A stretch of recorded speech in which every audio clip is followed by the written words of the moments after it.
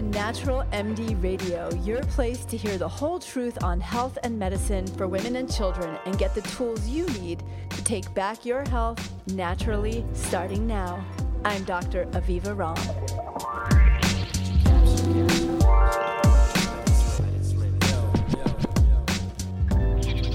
Did you know that the toxic level of blood lead was just halved from 10 down to 5?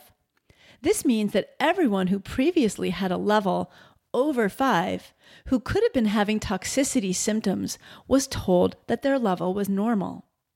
Well, it's not so different with thyroid hormones. Just a few years ago, the level of TSH, which is the main thyroid hormone we check to see if there's a thyroid problem, had to be over 10 to be diagnosed with hypothyroidism.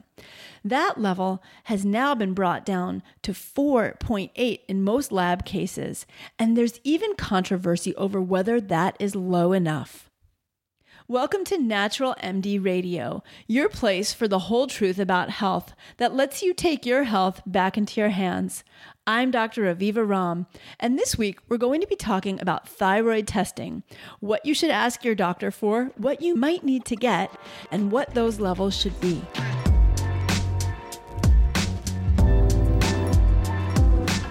Just recently, a patient came into my practice feeling fatigued, moody, she was having heavy periods, no sex drive, and was bothered by constipation.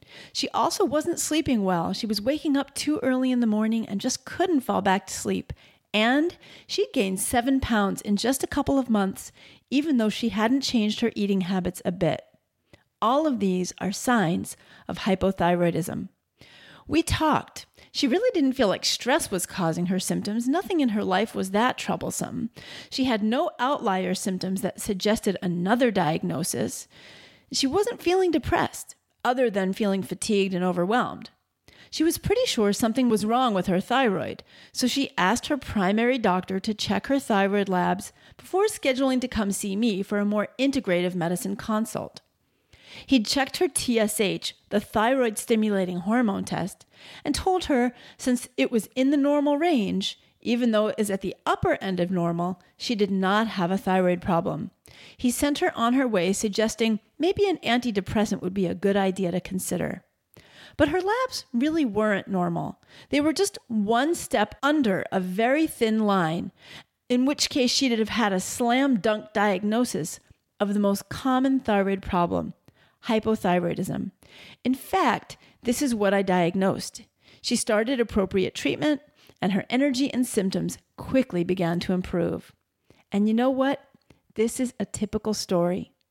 While not all hypothyroid-like symptoms turn out to be a problem with the thyroid or thyroid hormones, we do know that statistically, hypothyroidism is a very underdiagnosed condition.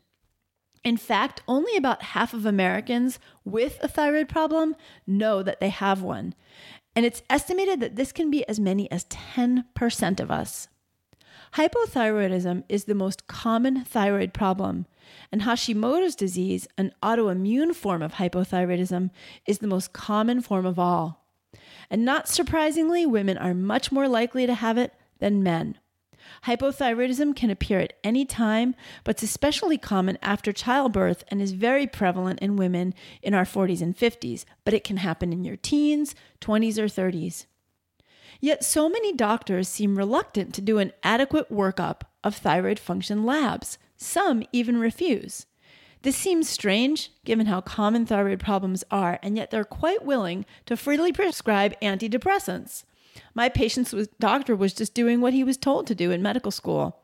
Check the TSH, and if it's within what we're told is normal range, no problem. But there's much more complexity to thyroid testing than that. Sadly, so many women are left believing that their symptoms of depression, fatigue, joint aches, weakness, weight gain, and more are all in their head. Perhaps this even happened to you. In reality, all of these symptoms and more could be due to hypothyroidism. So what is the thyroid? The thyroid is a butterfly-shaped gland that sits at the front of your neck and sets your entire metabolic rate. It controls your weight, whether you feel sluggish or energetic, mentally crisp or foggy, cheerful or blue, and it's involved in the control of everything from your cholesterol to your female hormones. When your thyroid is not functioning optimally, you can feel dull, tired, constipated. You can gain weight, your skin gets dry, your hair can become dry and even fall out. Your muscles and joints might ache, your periods can become irregular, you might suffer from fertility problems. Brain fog is common, as are sugar and carbohydrate cravings because your body is desperate for energy. And high cholesterol, even if your diet is amazing, can be found on your lab work, as well as a host of other large and small problems. Hypothyroidism is a term used to describe a decreased metabolic state that's due to low functioning of the thyroid or poor use of thyroid hormone. 95% of all cases are due to what's called primary hypothyroidism. This means that the thyroid gland is acting sluggish or sometimes barely responding at all. This is an autoimmune condition. Alternatively, we can actually be producing thyroid hormones effectively, but we can have thyroid hormone resistance, similarly to the way you can have insulin resistance. Your cells are not picking up and effectively using the active thyroid hormone you're making. You can also be making enough of the inactive thyroid hormone, but not effectively converting it to the active form. While hypothyroidism can also be due to more serious problems in the hypothalamus and pituitary glands in your brain, this is rare. However, chronic or substantial stress can suppress the pituitary gland enough to interfere with thyroid hormone production. The major symptoms of hypothyroidism include fatigue, increased sensitivity to or intolerance of cold, constipation, dry skin, unexplained weight gain, cravings for sugar and carbs, a puffy face, muscle weakness, elevated blood cholesterol, muscle aches, tenderness and stiffness, pain or stiffness in your joints, including carpal tunnel syndrome, heavier than normal or irregular periods, thinning hair or hair loss, slow heart rate, depression, and impaired memory, or what a lot of us call brain fog. Because these symptoms are so common to so many women, hypothyroidism is often just dismissed as just normal symptoms or depression. One patient of mine was accused of overeating by her doctor because of her weight gain when she actually had a thyroid problem. So let's talk about what thyroid testing you can get that might reveal an underlying thyroid problem. There are 6 key tests that can unlock the mystery of your thyroid function and are what your doctor should be looking at. Thyroid testing should be simple to obtain from your primary doctor or a local lab. However, the nuances can take some skills to interpret depending on the results, and your doctor might be resistant to ordering more than just the TSH test. That's where an open-minded endocrinologist or a skilled functional medicine doctor can be of help. And the information I'm going to provide you in the podcast and the free download that you can find over at my website will help you too. In my practice, if my patient's symptoms are highly suggestive of hypothyroidism, I'll run the entire thyroid panel that I describe here right up front. If there are other diagnoses that are equally likely, for example, I suspect that she might be anemic and that's what's making her feel really tired, then I'll just run the first 3 tests I'm about to describe. And if these come back borderline or positive for thyroid problems, then I'll add in the remainder of the test panel. Sometimes I'll wait and recheck test results for TSH, free T3, and free T4, the first 3 tests, if they come back normal in a patient who has symptoms. And I'll recheck these in about 6 to 12 weeks because occasionally I've seen initial testing to be normal. And then a few weeks later, voila, the tests come back confirming the problem that the symptoms were suggesting. So the first test I do is called the TSH, or thyroid stimulating hormone. TSH is produced in a part of your brain called the pituitary gland. The job of TSH is to tell the thyroid gland that it's time to get busy producing more thyroid hormone. When the healthy thyroid gets this chemical message, it produces 2 hormones, triiodothyronine, or T3, and thyroxine, T4. The normal range for TSH is somewhat controversial.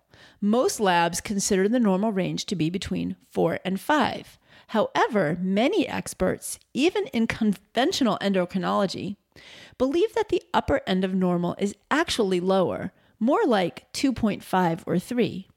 This is based on the fact that when Americans without any hypothyroid symptoms have this test done, that is the most usual upper range.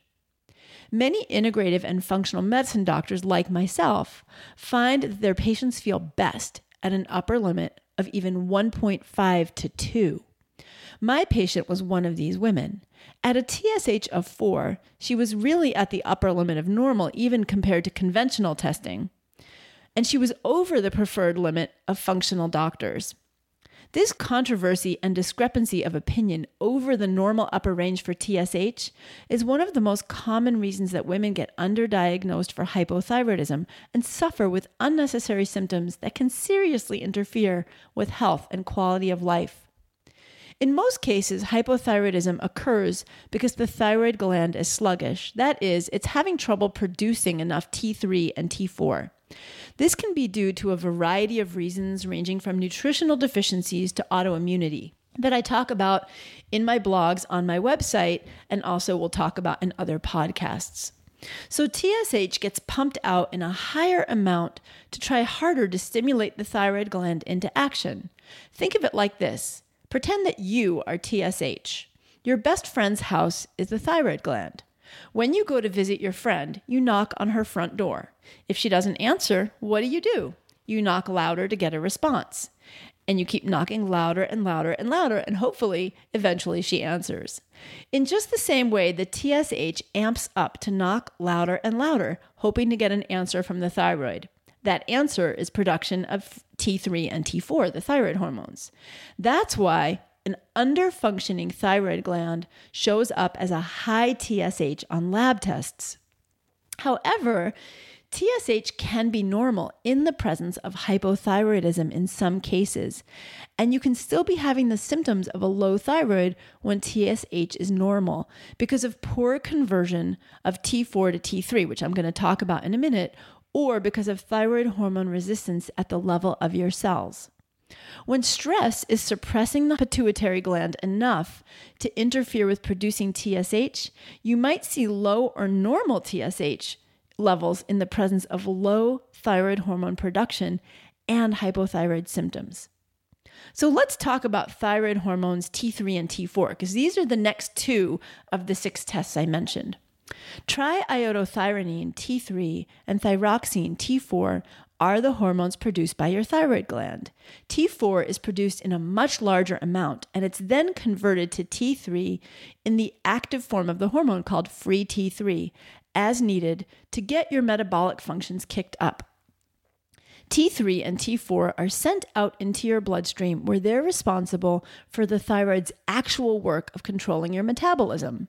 Free T3 and free T4 are called this because they're not bound to proteins in your blood, making them free to do their work in your cells, keeping your metabolism appropriately revved up for optimal energy and health. Measuring free T3 and free T4, which you'll see on your labs sometimes as FT3 or FT4, is important because they're the indicators of the hormones being produced in large enough amounts to do their activities in your body. A high TSH and a low free T and free T4 and low free T3 indicate hypothyroidism. A normal TSH, normal free T4, and low free T3 can indicate T4 to T3 conversion problems. And a normal or high TSH, a normal free T4, and a high free T3 can indicate that your cells aren't picking up the free T3, which means that you have thyroid hormone resistance. So it's not going into the cells, it's being produced, it's not going into the cells, and so it's just floating around in your blood, and that's why we see it elevated on the blood test. The next 2 tests are the thyroid antibodies. Thyroid antibody testing is done in order to diagnose autoimmune thyroid disease and distinguish it from other forms of thyroid dysfunction. Now remember, most forms of thyroid problems are Hashimoto's, which is low functioning thyroid due to autoimmune thyroiditis. The 2 thyroid antibody tests that I order are thyroid peroxidase antibody, which on your lab values will see TPO-AB, and thyroglobulin antibody, TG-AB. Some people do have an autoimmune thyroid condition but don't initially test positive. If positive, antibody testing can be repeated every 6 months or so to trend improvements or conversely worsening, which hopefully won't be happening, while you're working with an integrative physician or functional medicine physician to address possible underlying causes. The final or 6th test that I do when I'm checking for thyroid problems in my patients is called the reverse T3 or RT3. Reverse T3 is the 3rd most abundant form of thyroid hormone. When your body wants to conserve rather than burn energy, it will divert the active form of T3 into an inactive reverse form. This might happen when you're sick, under stress, or undernourished. If TSH and free T4 look okay, but free T3 is low, this can be because it's being turned into RT3, and the RT3 will be elevated on your lab tests. I consider it worth checking RT3 if there are obvious symptoms that suggest hypothyroidism, but the typical tests aren't showing a low TSH or low free T4. There's some controversy amongst conventional doctors about the value of this test, but I personally find it very useful. If labs return showing that there is hypothyroidism, then I also often test for a deficiency in iodine. I also will check for zinc and iron because when these are low in the diet, they can interfere with production of normal thyroid hormone making by your thyroid. I also look for environmental factors that can interfere with the use of iodine, which is necessary to produce thyroid hormone by your thyroid. For example, fluoride, which can be found in your water, and bromide, which is actually found in brominated breads, which is very common in our supermarkets, can interfere with iodine because they have a very similar molecular structure.